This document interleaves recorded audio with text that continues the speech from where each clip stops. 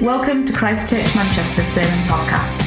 We are one church that meets in various locations across Greater Manchester. For more information about who we are and where we meet, please visit www.christchurchmanchester.com. That should be a slide that appears that shows our glorious King. This is King Charles.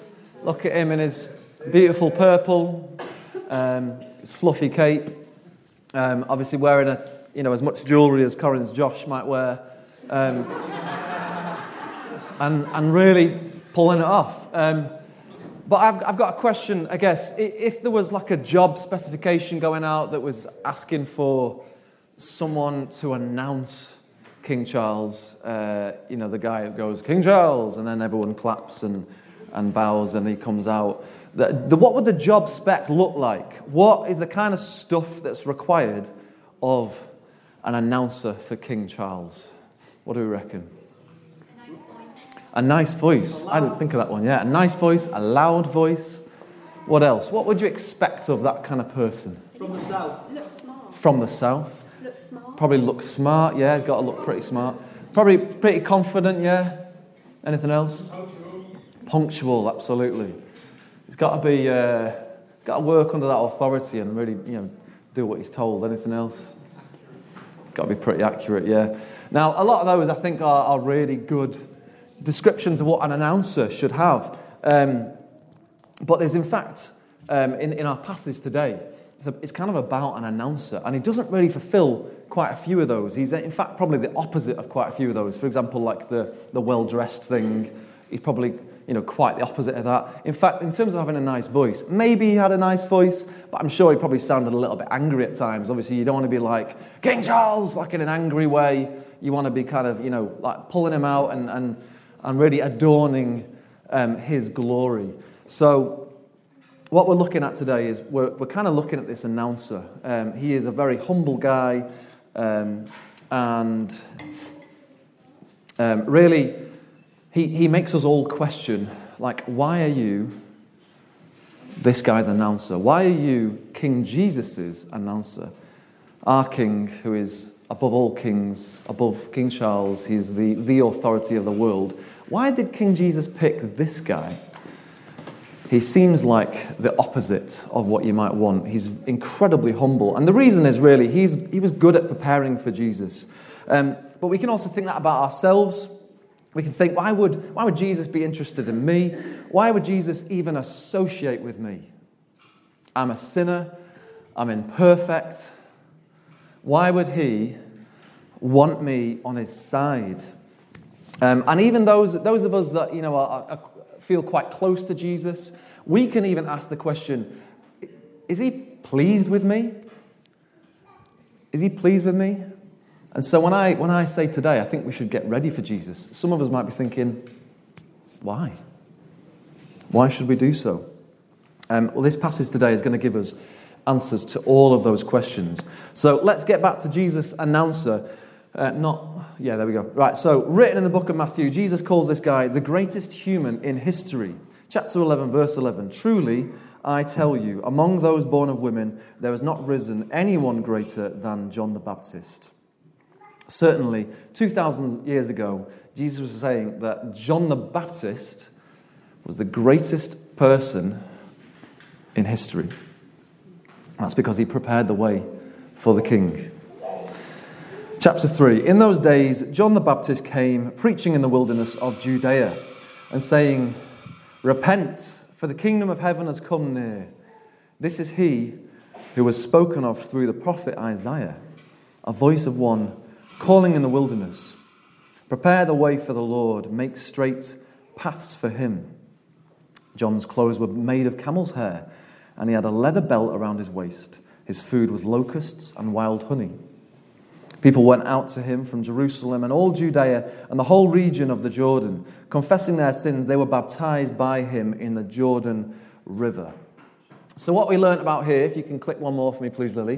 What we learned was his clothes were very plain. If he had a fashion sense, he paid no attention to it. The food, it was desert locusts. That was the food available in the desert. It would be eaten by the poor. And it was honey. Again, wild honey eaten by the poor and just those hanging around the desert. His auditorium was not palaces. It was not courts. It wasn't even marketplaces. It was the wilderness, the desert. And people would go out to him into this ridiculous venue. And the people that were doing that were just common folk. They weren't the really high of society. They weren't well-respected people by the Roman Empire, the power of the day. They weren't respected by the temples. They were just the common folk. They were me and you. That was who John the Baptist's audience was. If you had a mate living like that, you'd probably say to him, "Pal, you're at rock bottom here." There was nothing, however, in his way. He was preparing for the king. There was nothing in his way. As James told us last week, the writer of his book, Matthew, was Jewish and was writing to Jewish people that were waiting for a king, and they've been waiting for hundreds of years. They've been waiting for a king for a long time. So this is a big deal. And Matthew reckons he's found the king in Jesus. And so he's writing about it, and he's packing evidence into his writing. He's saying, people, believe me that this is the guy. You know all this stuff. This Jesus is the guy who is the king. He's just trying to convince Jewish people by quoting the Old Testament. And he does that actually more than any of the other gospel writers. He's saying, it's happening now. This is it. This is the king. So he quotes from Isaiah, "A voice of one calling in the wilderness." Who is the voice calling in the wilderness? Who's Isaiah talking about? John the Baptist, yeah. It's been written about for hundreds of years. And in fact, we're still talking about John the Baptist 2,000 years later. And what does John do with his potential glory? He says, "Everyone, look at him. Everyone, look at him." He's not taking that glory for himself. And the same reason again, Jesus claimed that John the Baptist was the greatest in history, and that's because he's preparing the way for someone else. He's preparing the way for him, the king. Let's shoot forward a bunch of verses to 13. Then Jesus came from Galilee to the Jordan to be baptized by John. But John tried to deter him, saying, "I need to be baptized by you, and do you come to me?" Jesus replied, "Let it be so now. It is proper for us to do this to fulfill all righteousness." Then John consented. Baptism is about confessing your sins, and when you're plunged into the water, it symbolizes your sins being washed away.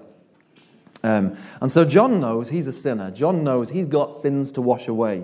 And he also knows that Jesus has got no sins to wash away. Really, does Jesus need to be baptized? He's totally humbling up by saying, "Jesus, you're greater than I.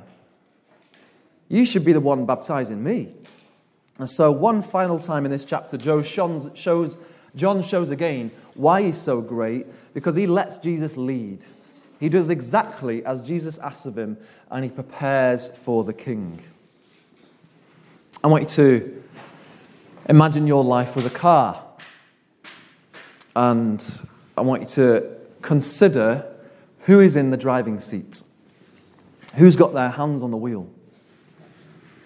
Is it you? Is it your boss? Is it your spouse? Your kids? Your aspirations? Is it your mental health? Is it your physical health that's got its hands on the wheel of the car that is your life? I want you to imagine you were looking at your GPS device, your A to Z, if you're old school. Think about the direction your life's going in. Can you see the route there? Who's input that? Where is your life going? What are the directions? And where's Jesus in this car? Is he in that driver's seat? Or is he in the passenger seat? Is he in the back? Or is he in the boot?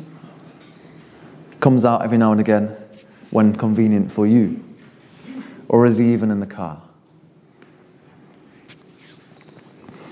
So how can we prepare for the king? We can take John's advice and we can clear the way for the king. Remove anything and everything and anyone that is in that driver's seat. And cautiously, if you have to, remove them from the car. And I don't say this lightly. If you're removing a person from the car, talk to someone wiser than yourself before you do something like that. But whatever is stopping Jesus from taking the lead, get it out of the way and make sure you don't get in that seat, you don't let anything else get in that seat, and you let Jesus stay in that seat. Don't think twice about it. Jesus applauds John's minimalist way of life. He's not letting anything in the driver's seat. And once that seat is empty, again, don't think about putting anything else there that is for Jesus. Put him in the driver's seat. Put Jesus in that driver's seat before you fill that spot with anything else. I promise after this I won't milk the driving illustration anymore. One more thing. When I was learning to drive, I had a driving instructor and I learned in a dual control car. So I've got the wheel, I've got the pedals, the gear stick. That's it, right? Yeah. My instructor, however, has got, if I remember, he's got a brake pedal. I can't remember if he's got other pedals, but he's got a brake pedal. Now he's telling me at the start of the lesson, Michael, you need to brake a bit sooner. As you come to a stop, let's brake a bit sooner. So we're coming to a stop. I see a red light. We're coming to a stop, and I'm putting the brake on lightly, and the car is braking. But I don't quite realise my instructor is putting their foot on more. The problem is that he does that every single time, which means I'm not really learning how much I need to brake, because every single time he's braking for me. And still today, Hannah's telling me that I need to brake sooner as well. But the point is, are you in that passenger? Have you got Jesus in the driver's seat? You're in that passenger seat in a dual control car, and whenever it's convenient, I might brake now. I might just hit that brake there. Jesus, no, drive, go for it. I'll brake there, if you wouldn't mind. And we also see here an example of how not to prepare for the king. Verse 7, but when he saw many of the Pharisees and Sadducees coming to where he was baptizing, and these are two different groups, one of which, they're both very religious, one of which is really in there with the Roman officials, the other of which is kind of a bit more like with the common people, but they still think of themselves as better than the common people. They don't really see themselves as being in need of a saviour as such because they're without sin. So you've got the Pharisees and Sadducees, they are above everyone else, okay, in their heads at least. They disagree with each other, but in this situation, they're kind of grouped together. They'd be thinking, why say sorry to God if I haven't done anything wrong? Why be baptized if I have no sin to wash away? So when Jesus saw these guys coming, he said, you brood of vipers, who warned you to flee from the coming wrath? Produce fruit in keeping with repentance, and do not think you can say to yourselves, we have Abraham as our father. I tell you that out of these stones, God can raise up children for Abraham. The axe is already at the root of the trees, and every tree that does not produce good fruit, will be cut down and thrown into the fire. So he called them a bunch of snakes. Fantastic insult. And he said to them that they must have been told judgment was coming because they wouldn't have thought of it themselves. They didn't think of themselves as needing any help. And he goes back to their ancestry. He says to these two groups, just because you're Jewish, that doesn't mean you can get away with not preparing for the king. He says, this is God we're talking about. He doesn't need you to be king. And if you're not going to respond as you really should, then I'll find people that will. And he starts using this metaphor of fruit. And fruit is an illustration used all over the New Testament. If you're an orange tree, you're going to produce oranges. If you are repentant, then it's going to change your activity. It's going to change your life. It's going to turn your life around. If you've got a TV that's not playing any sound or showing any images, what are you going to do with it? You're going to ask Mark to fix it. Yeah, that's a good shout. What did you say? Bin it. Bin it, that's a better answer. Thank you, James. Turn it off and on again, yeah. You might send it to the tip. James knows what I was after there. Send it to the tip. Send it to the scrapper, absolutely. So I want you to think right now about how you might feel like an outcast. I think we all do in some way. Think how you feel left out. How do you feel low? How do you feel so incredibly ordinary? And now just think, you may not be the best at your job. You may not be the life of the party. You may not have the best stuff. You may not be the centre of your family. You may be the least favourite in that area or that area. But God is here for you. He's here for the people that don't think they're all that. He's here for you. He's here for the people in the desert. And he's asking you to prepare your heart for him. And I talk specifically to the Christians now when I ask, can you see the fruit of repentance in your life? Repentance is just saying, I've done bad stuff. I'm sorry. Can you see the fruit of that in your life? Can you see how as God changes your heart, your life is turned around? And you start to want what God wants for your life. One of the things I want you to encourage each other about in community groups this week is tell each other the fruit you see in others, in their lives. Tell someone, sometimes you don't know yourself, sometimes someone needs to tell you. So tell someone one example of how they want what God wants. We have talked about some heavy stuff in here, judgment and fire and cutting down and sin. And they should be talked about because it's written here, but they should be accompanied as well with the name Jesus because he's sinless. He's the one that doesn't need to repent. He's the one that need not be baptized. So the second thing I want you to take away from this is to recognize Jesus as the King. It's to see him as your King. It's to put a crown on Jesus' head and crown the King. I've got 5 reasons to call Jesus the King, but they're all quite short. Firstly, his baptism shows that he's willing to be partnered with sinners. You've got all these people who are being baptized, confessing their sins, and you've got Jesus, who doesn't need to confess his sins. He doesn't need to be baptized, and yet he comes along. He travels a long, let's say a couple of days' walk to get to John and associate with a load of sinners. John, who understands his sin, he says in front of a load of people that also understand their sin, Jesus says, I'm here with you sinners. I'm here for you. And I'm also giving you a little picture of what is to come. I'm going to die for the world's sins. What a difference from the Pharisees and Sadducees who didn't partner with sinners, who didn't see themselves as being a part of that group, and you've got Jesus doing that absolutely opposite thing. And that is great news for us. Let's put a crown on his head and let's crown him. That's just one. I've got 5 of these. The second thing I want you to take away from this is to recognize Jesus as the King. It's to see him as your King. It's to put the crown on Jesus' head and crown the King. I've got 5 reasons to call Jesus the King. Firstly, his baptism shows that he is willing to be partnered with sinners. You've got all these people who are being baptized, confessing their sins, and you've got Jesus, who doesn't need to confess his sins. He doesn't need to be baptized, and yet he comes along to John, who understands his sin, and says, in front of a load of people that also understand their sin, I'm here with you sinners, and I'm giving you a little picture of what is to come.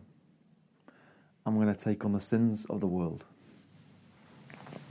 What a difference from the Pharisees and Sadducees that didn't see the sin in themselves and wouldn't be associated with sinners.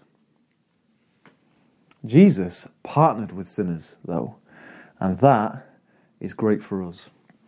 He'll partner with us no matter what state we're in. Someone get a crown, put it on the guy. That's just one, we've got 5 of these. Secondly, Jesus pleased his Father. As soon as Jesus was baptized, he went up out of the water. At that moment, heaven was opened, and he saw the Spirit of God descending like a dove and alighting on him. And a voice from heaven said, "This is my Son, whom I love, with whom I am well pleased." Very simply, crown the guy, because he is the one, through his own merit, that can please God. Thirdly, Jesus is pleased with us. This verse is from the book of Galatians. It's chapter 3, verses 27. "For all of you who were baptized into Christ have clothed yourselves with Christ." We're told that we are in Christ. And when we're in Christ, we are wrapped in him. So when the Father says, "This is my Son, in whom I am well pleased," if you're baptized into Jesus, the Father is pointing at you at the same time. A little demonstration of that is with those hoodies. They're like hoodies, but baggier and fluffier and bigger. And, I've got one at home. It's not mine, I'm not going to admit to that. It's Hannah's. And it's covered in pizza. It's a pretty horrific sight, to be fair. But, you might look at it, a person in there wrapped in this pizza, you might look at it and go, wow, pizza. And immediately you kind of like, you like that person as well. Because they are wrapped in this pizza that you love. And equally, when the Father looks at you, he sees Jesus' righteousness. That's awesome. Put a crown on his head. Number 4, let's crown him because he purifies us. Let's jump back to a verse we missed out earlier, verse 11. "I baptize you with water for repentance, but after me comes one who is more powerful than I, whose sandals I am not worthy to carry. He will baptize you with the Holy Spirit and fire." So we're back to that scary word again, fire. It's the same fire. It's from the same God. It's from the same King. But this time, it's said in a positive light. John is implying that we should want to be baptized with fire. And please don't take that literally. But fire has various positive uses, one of which it purifies. So here's a picture of gold being purified. It starts off earthy. It's got no kind of shine to it. It's kind of gold looking, but it's full of impurities. It's gold, but it's got a load of other stuff in there. And it's put under this very powerful fire, and you're left with, there it is, pure gold. It's being purified, and its value is considerably higher. He will baptize you with the Holy Spirit and fire. You'll be purified, made so much more beautiful. The rubbish, gone. The sin, gone. God's judgment on us, gone.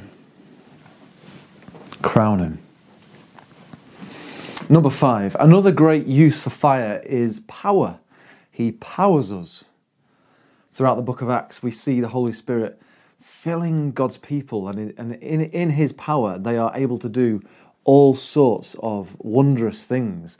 It's almost like they are set ablaze with a fire inside them that fuels them to love each other in radical ways and face incredible hardships and perform miracles. And that's fire inside them. Think of a car with no fire. The internal combustion engine You know, that's the car's engine, that's what it's called. Combustion means something is burning in there. The petrol is being set on fire. If a car has no fire, it isn't moving. It isn't a car, it's just 2 rows of seats in a metal cage with some windows. But God baptizes us with fire, and we are powered by fire. And I want you to ask yourself now, do I feel on fire for Jesus? Am I empowered with fire? It can be really easy to be a part of a church and just do loads of stuff for the church, but you let your relationship with Jesus suffer. And it makes it all really just a religion rather than a relationship. If you feel run down by all the stuff and you feel like Jesus isn't in it, you can end up feeling like you're part of an activist group rather than a part of a kingdom with Jesus on the throne. I mean, as someone shared earlier, it can just end up being a club. You're just a club, you're not a church, because God isn't in it. Do you feel baptized by the Holy Spirit? Or maybe you think that fire inside you dwindled a long time ago. Thanks for listening. Christchurch Manchester is one church that meets in various locations across Greater Manchester. To explore this sermon or learn more about our church, Please navigate to the links provided in this podcast description. From there, you can connect with us on social media and you're welcome to check out the music links featured in this episode. from our very own musicians You can also discover current events and information about where we meet on Sundays. and various groups or community projects that you can join in with. If you're interested in knowing more about us, Or wish to join us for one of our meetings, please reach out. Simply drop us an email at hello@ccm.org.uk. we look forward to connecting with you. You are